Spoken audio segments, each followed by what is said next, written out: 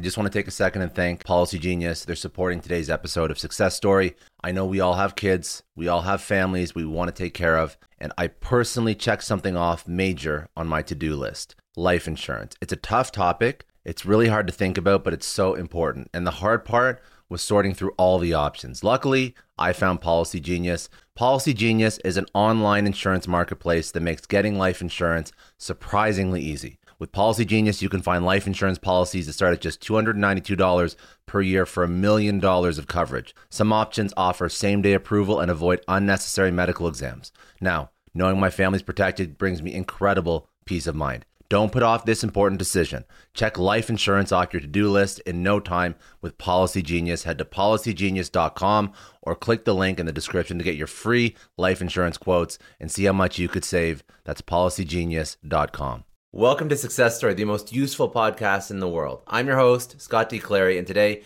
we're going to break down how Clubhouse grew from just another startup to a $1 billion valuation in just over 8 months. And if I'm not mistaken, now they're at a $4 billion plus valuation with 10 million weekly active users. This is a business growth case study.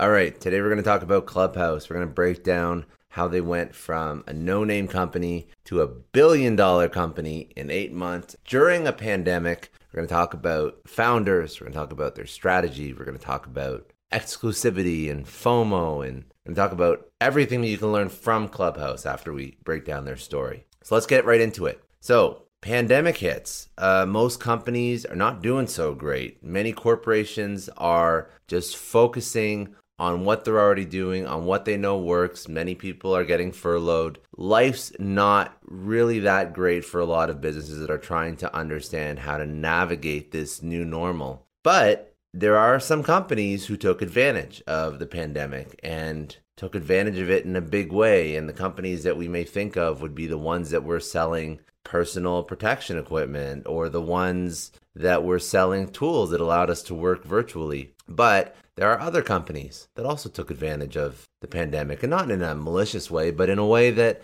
allowed them to transform themselves and tap into a need that probably wouldn't have been as prevalent in a pre-pandemic era. And that's what happened with Clubhouse. The transformation of Clubhouse turned it from a startup. It was a startup. It had smart people behind it, but it turned it from a startup into a $1 billion business in 8 months. And that's not normal. It was one of the most remarkable, fascinating, and brilliantly executed growth stories and strategies in startup history. So let's go back to 2020. So the two founders of Clubhouse, so Rohan Seth and Paul Davidson, they launched Clubhouse in April 2020 as an audio-only social media platform. That's how we still know it. The company's growth was largely driven by three separate aspects: influencer marketing, strong ties to Silicon Valley tech, and the beauty and simplicity of the product. That's what eventually led to the growth of Clubhouse. Now,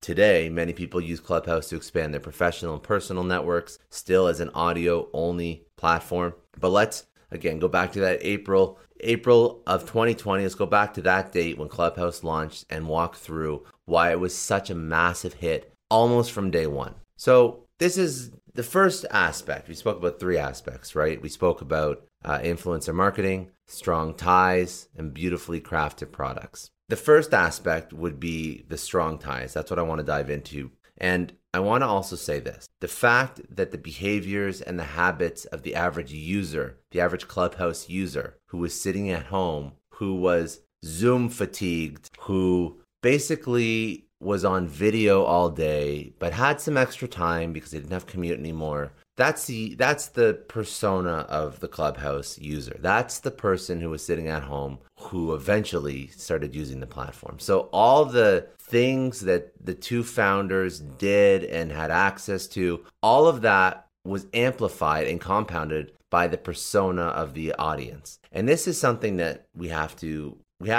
give credit where credit's due. And the landscape of the environment of the user The reality of the user who jumps on Clubhouse would have been much different if it had launched 2 years ago, 3 years ago, right? So, first point, using their reputation as an advantage. So the founders, Rohan Seth and Paul Davidson, leveraged their reputation and network to reach influential figures. Clubhouse accessed the market via the promotion of mega influencers like Drake and Elon Musk and Oprah Winfrey. Without a doubt, the endorsement from a large influencer network draws a lot of attention to your product. And it's very impressive that Clubhouse managed to attract such high caliber individuals so early on. And these influencers really brought a product and an app that was still in its infancy to the attention of everyone in Silicon Valley and really the rest of the world. Now, you may be wondering, how did you get access to these influencers? Because of course, if you have access to them, then it sounds really, really easy. It makes a lot of sense. But you don't just have access to these people. So all of this was made popular by the two founders, by Seth and Davidson's network. They were established members of the Silicon Valley tech community and venture capital community. They had a strong network of high net worth individuals, and they had already worked on 4 technology startups before Clubhouse was even a thought. So you have to understand that they had built their network between their career success and their business successes in the past to get it to a point where they had the access, they had the connections, they had the reputation already that allowed them to tap into this audience. For example, just to show you how successful they were before you even heard of them or their product, Clubhouse, they had sold one of their first apps called Highlight to Pinterest. That's not a small acquisition in and of itself. So they had a network, they had past wins, they had a reputation, and with their ties to the tech and the venture capital scene, they managed to raise $12 million from Andreessen Horowitz, a private American venture capital firm, a very notable and well-known American venture capital firm. And this was an impressive first win for Clubhouse and obviously attracted some attention because Andreessen Horowitz doesn't just invest in anybody. Like, for example, they've been in Coinbase, they've been in Lyft, they've been in Ripple, Databricks, Oculus VR, some really, really notable companies. Now, to understand why this investment was such a big deal and why it had such an impact on the success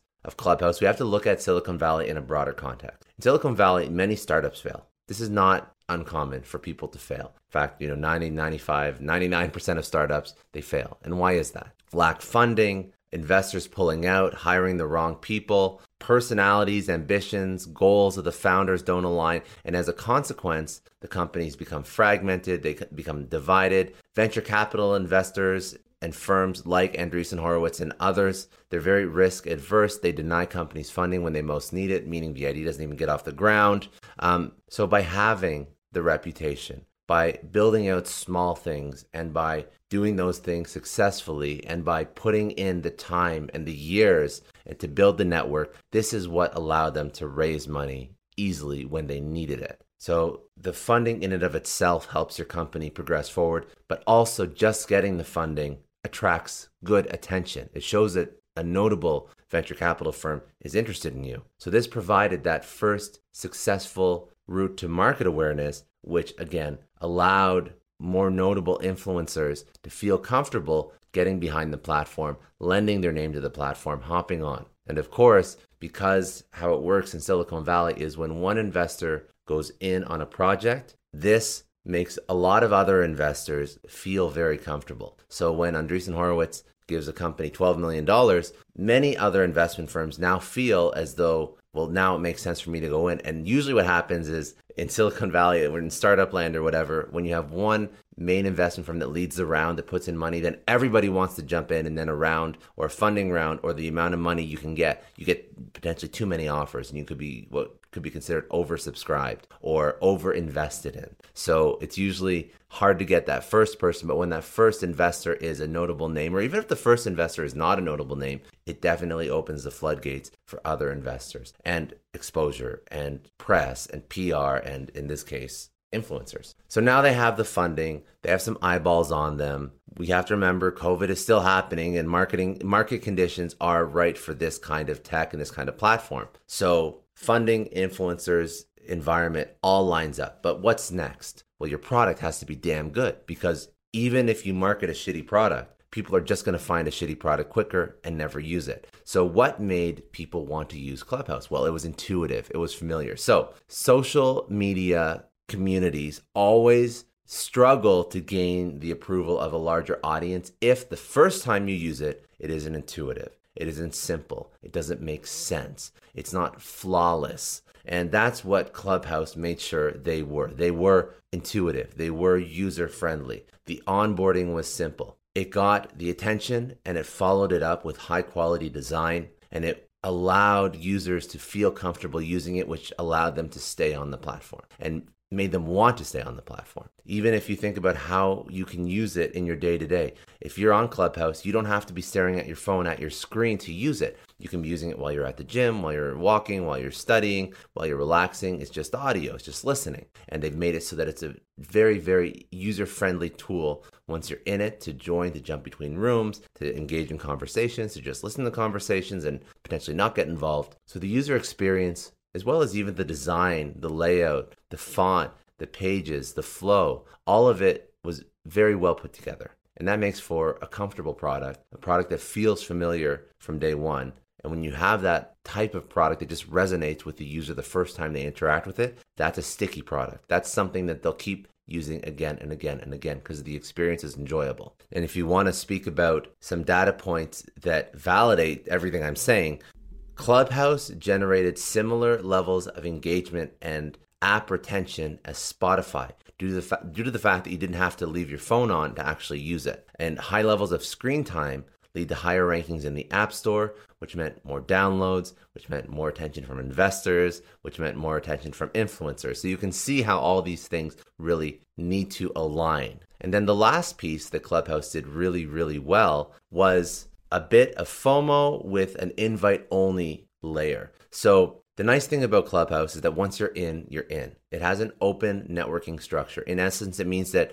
once you're in there, you have no restrictions. You can join any club, any room. Nothing's really private. You can move in and out of Clubhouse rooms, observing conversations, getting involved, contributing to the discussion. You can join Clubhouse rooms with celebrities, with the most famous people in the world. You don't need a ticket. You just join. But also, there's an element of FOMO because everything's live, and Clubhouse does its best to stop people from recording conversations. So if you miss a live show, you're out of luck. There's no archive. So imagine if the most famous person in the world, who is your idol, is speaking live on a topic that you're interested in, and you know that it's only going to be at that particular time, you're going to join. And you know that you're going to miss it.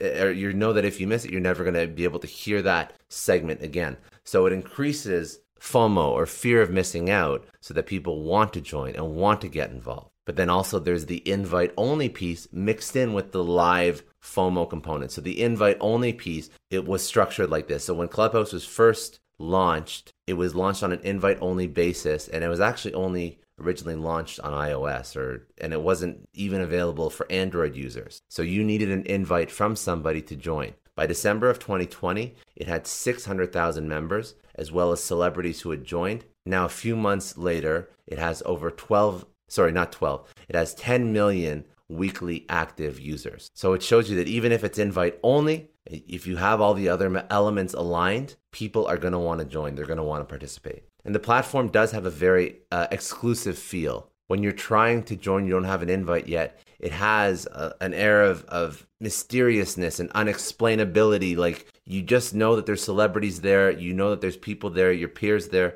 You see it all over the news when it was first launched because it got some great PR, but you can't get in. So you're looking for invites. And it got to the point where there's actually a reseller market, meaning that people who had invites were actually selling their invites for money. So if you had so many invites, you would try and sell those invites and people would pay to get onto the platform so that you didn't have to wait for a free invite or access to the platform in 3 or 4 or 5 or 6 months. So all of these elements really combine to create this excitement and this anticipation, and all of this just ended up being a huge flywheel for users getting into the platform, using it. And then that combined with the fact that people were probably tired of video on all the time, but they're also just sitting at home, really, really allowed Clubhouse to be successful in its first few months. And that's really when when you're taking a product to market and you have investment and you want to have some momentum, which is one of the most important things that a startup can have,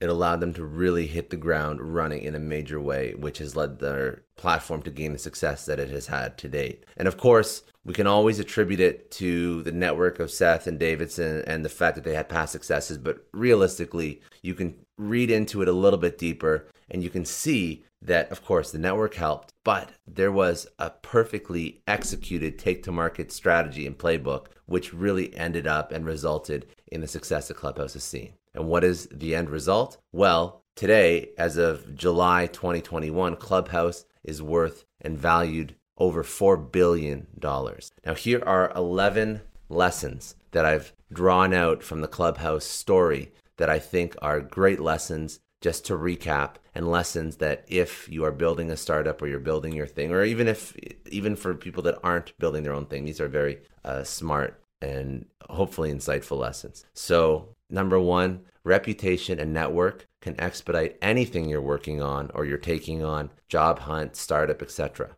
The founders use their network to leverage startup capital as well as influencers for their take-to-market strategy, but you can use your network to get a new job, to raise money, to find new opportunities. So I know this is an overused quote, but your network is your net worth, and it is 100% applicable, on point, and something you should always remember. Second lesson, influencer marketing works when done right. So a lot of people don't quite understand influencer marketing. Now, this was a slightly different play than what most companies would be able to do, meaning that they just got incredibly large influencers that made tabloids and headlines and got them PR and press. But still, if you find influencers that are niche to your product or your service, influencer marketing does work when done right. But you have to know who is going to have the most loyal fan base, the most loyal audience that will get people to care about what they're saying.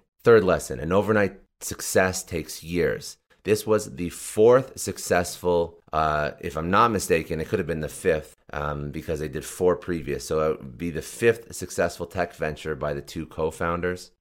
So always you see the end result, but you don't see all the work and the hours and the success and the failures, because I can guarantee you if there was four successful tech ventures, there was a hell of a lot of failures as well. You don't see all of that, right? So you just see these two guys, they built Clubhouse. Oh my God, what an incredible company and business. But you got to take a look back and see all the things that they've done to get to the point that allowed them to create Clubhouse. Because if Clubhouse was the first thing these two people made, there's a really good chance it would have not turned out the way it did today.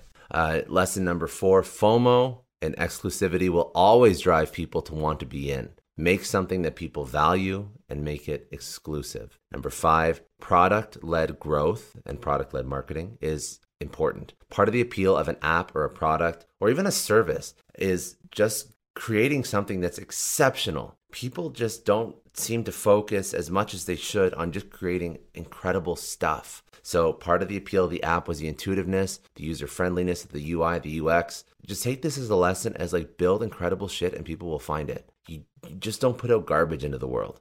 Number 6, have a strong take-to-market strategy. So yes, they had their network, they had their connections, but you can see all the different steps they took to get their product to market. That was executed flawlessly. So they didn't launch the product and just hope people signed up. Have a strategy. Even if it's not perfect, have some sort of strategy. Don't just put something out into the world and have no strategy for marketing it or selling it. You have to have some idea of how you're going to find your users. It doesn't mean you should wait till it's a perfect plan, but have some sort of plan so you can action against it. Number 7, creating a community is hard, but when done right, it's a $1 billion business idea. So all successful apps, Facebook, Twitter, Instagram, LinkedIn, these are all social media communities. But even non-social media companies that really have their consumers as evangelists, they've created a community. So creating a community, even if it's not your core product, which it is for Clubhouse and for other social media apps, creating a community will always help you build a business. Audio is powerful and intimate. Lesson number 8. Audio is powerful and intimate, even at scale. You don't always have to have your camera on. And I think this was sort of a lesson that is a little bit more specific to Clubhouse, but it's something that allowed them to scale and to build and to amass this enormous audience and community, because I think people were so sick of video chat and during COVID. Number 9, build a product that focuses on inclusion and acceptance. The nature of Clubhouse prompted moderators to make people feel welcome, a stark contrast from other social media platforms. So the lesson here is that when you're building something, try and make it so that people feel comfortable and happy using it, because a lot of social media, unfortunately, has gotten very negative. So one thing that Clubhouse does focus on is allowing you to go wherever you'd like to go, speaking to anybody who you'd like to speak to. And also the moderators for these channels are trying to bring you in, are trying to get you to engage. And that's something that allows people to feel good about interacting with these different rooms that they jump in and out of. It makes them feel like they can be included and be part of the conversation with incredible, smart people, sometimes celebrity status people, whereas a lot of other social media apps, they're very negative and toxic environments, unfortunately. And lesson number 10, build community into every part of the app, build community into every part of the thing you're building. Even after joining, you're instantly notified when other members of your social network join the app to increase your chance of staying with and using the app. So the lesson here is that if you're building something, of course, you want to increase the stickiness of the product. When people join or sign up for the thing, they want to feel like there's a community that they've now entered into. And what Clubhouse did well is after you joined, it's now showing you in your phone, in your contacts, who else is using the app. Who else out of your friends is also in this community. So you feel like you're part of something. You feel like you're in this with your friends.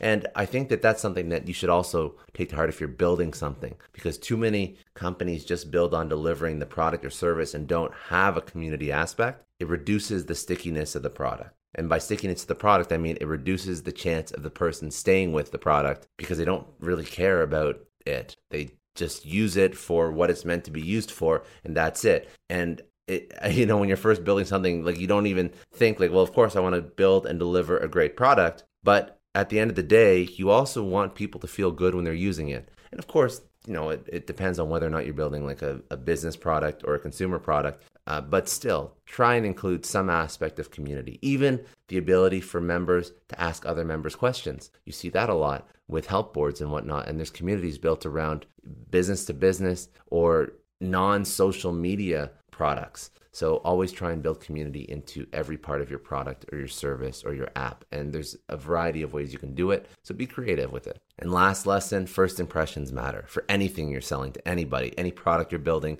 any company you're starting, first impressions always matter. So with Clubhouse, the UI, the UX, when you first download the app, the onboarding process, it's simple, it's intuitive, it's non-invasive, it's not asking you for all of your secret question, secret answer, date of birth.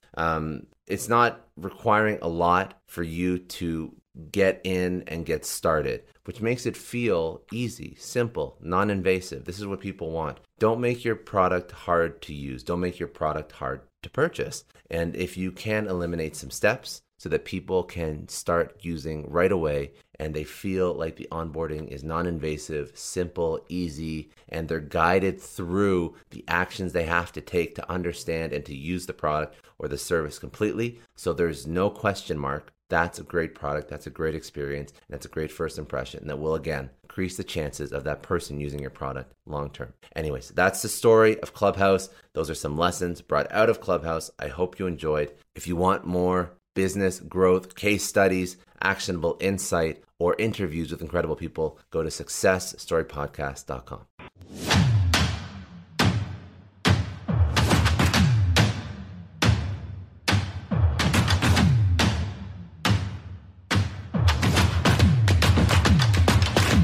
I know a lot of entrepreneurs listen to this show, and NetSuite has been a huge supporter for entrepreneurs, for business owners, because there's one thing that we all know. Business is about making money, and it's about your bottom line. And the less you spend on the nuts and bolts of running your business, the more profits you keep. But these days, everything is costing more. Supplies, people, shipping. It squeezes your margins, and I've been there, juggling multiple systems for finance, inventory, you name it, each with its own costs and its own set of headaches. That's why I made the switch to NetSuite by Oracle. It's changed our company. Think about it. NetSuite is one of the top financial systems out there. It puts your whole business on one platform, accounting, finance, the works, one data source for everyone. There's no more mismatched info. And because it's in the cloud, it slashes your IT costs. No more servers, no more updates. Just access NetSuite from anywhere. With one integrated suite, your overhead drops big time. And here's the real win: efficiency. Everything's connected in NetSuite. Costs are ridiculous lately. Find a proven way to reduce your expenses and get better performance out of your team. It's a no-brainer, and that's what NetSuite offers. Over 37,000 companies have figured this out already. You have to join them. Right now, through to April 15th, NetSuite's got an incredible, flexible financing plan. Check it out and see the savings yourself at netsuite.com/Scott Clary. That's netsuite.com/Scott Clary.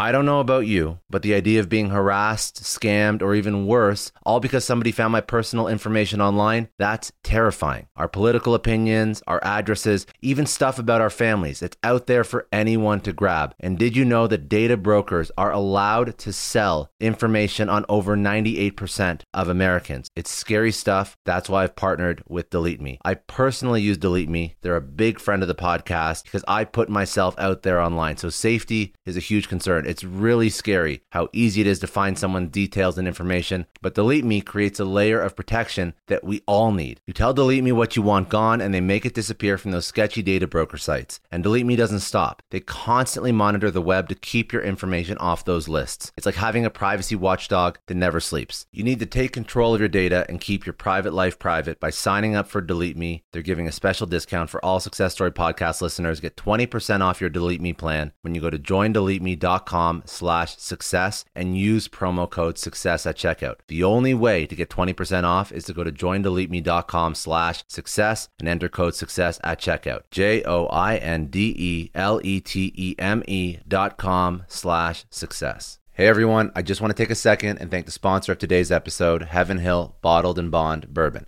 Now, I don't have a lot of liquor sponsors on this show. Heaven Hill Bottled and Bond is actually one of my favorites. I've drank it for a few years now, and this is why we actually decided to work together. Heaven Hill Distillery, family owned since 1935, is a great entrepreneur story too. So there's 5 brothers.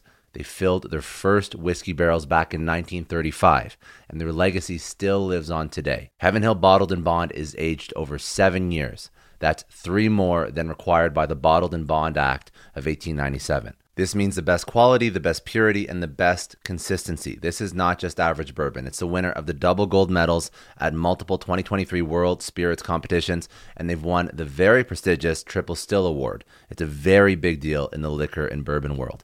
Heaven Hill Bottled and Bond boasts an exceptionally smooth oak flavor, while its aroma offers a sweet blend of caramel and smooth vanilla. If you love bourbon, you need to try Heaven Hill Bottled and Bond. Available nationally, look for a bottle at your local store. Heaven Hill reminds you to think wisely, drink wisely. Think back to your last few days in the office. Did any of them leave you feeling really accomplished? Not the kind of day where you're running around like crazy, but where you've made real progress on something that matters. Because being busy doesn't always mean being productive, and I bet we've all been there. And maybe it's time to rethink what it means to get things done. Today's episode is sponsored by Belay, and what they help you do is, instead of getting sucked into emails and to-do lists, they help you delegate tasks and focus on big goals. They can connect you with top-notch US-based talent who are ready to take on those time-consuming tasks that bog you down. Let's be real. There are way more important things you could be doing than bookkeeping or wrangling a packed inbox. They have virtual assistants to handle all of those pesky administrative tasks, or accounting professional to take care of all your financials. But here's the best part. You don't have to waste weeks searching for the right person. Belay's personalized matching service works quickly, sometimes matching you with the right talent to take stuff off your plate in under a week. Are you ready to try a different way of working? Check out Belay's list of the top 25 things you can delegate to a virtual assistant. It might just change your business and your life. Text SUCCESS, that's SUCCESS, to 55123 to get the list and to start transforming your to-do list with Belay. Thank you so much, Indeed, for sponsoring Success Story. For all business leaders out there, Indeed is a lifesaver. See, we're always driven by the search for better, but when it comes to hiring, the best way to search for a candidate isn't to search at all. Don't search, match with Indeed. If you need to hire, you need Indeed. Indeed is your matching and hiring platform with over 350 million global monthly visitors, according to Indeed data, and a matching engine that helps you find quality candidates fast. You're going to ditch the busy work and you're going to use Indeed for scheduling, screening, messaging, so you can connect with candidates faster. And Indeed doesn't just help you hire faster. 93% of employers agree Indeed delivers the highest quality matches compared to other job sites, according to a recent Indeed survey. Leveraging over 140 million qualifications and preferences every day, Indeed's matching engine is constantly learning from your preferences, so the more you use Indeed, the better it gets. Join more than 3.5 million businesses worldwide that use Indeed to hire great talent fast. And listeners of this show will get a $75 sponsored job credit to get your jobs more visibility at Indeed.com/Clary. Just go to Indeed.com/Clary right now and support our show by saying you heard about Indeed on this podcast. Indeed.com/Clary. Terms and conditions apply. If you need to hire, you need Indeed.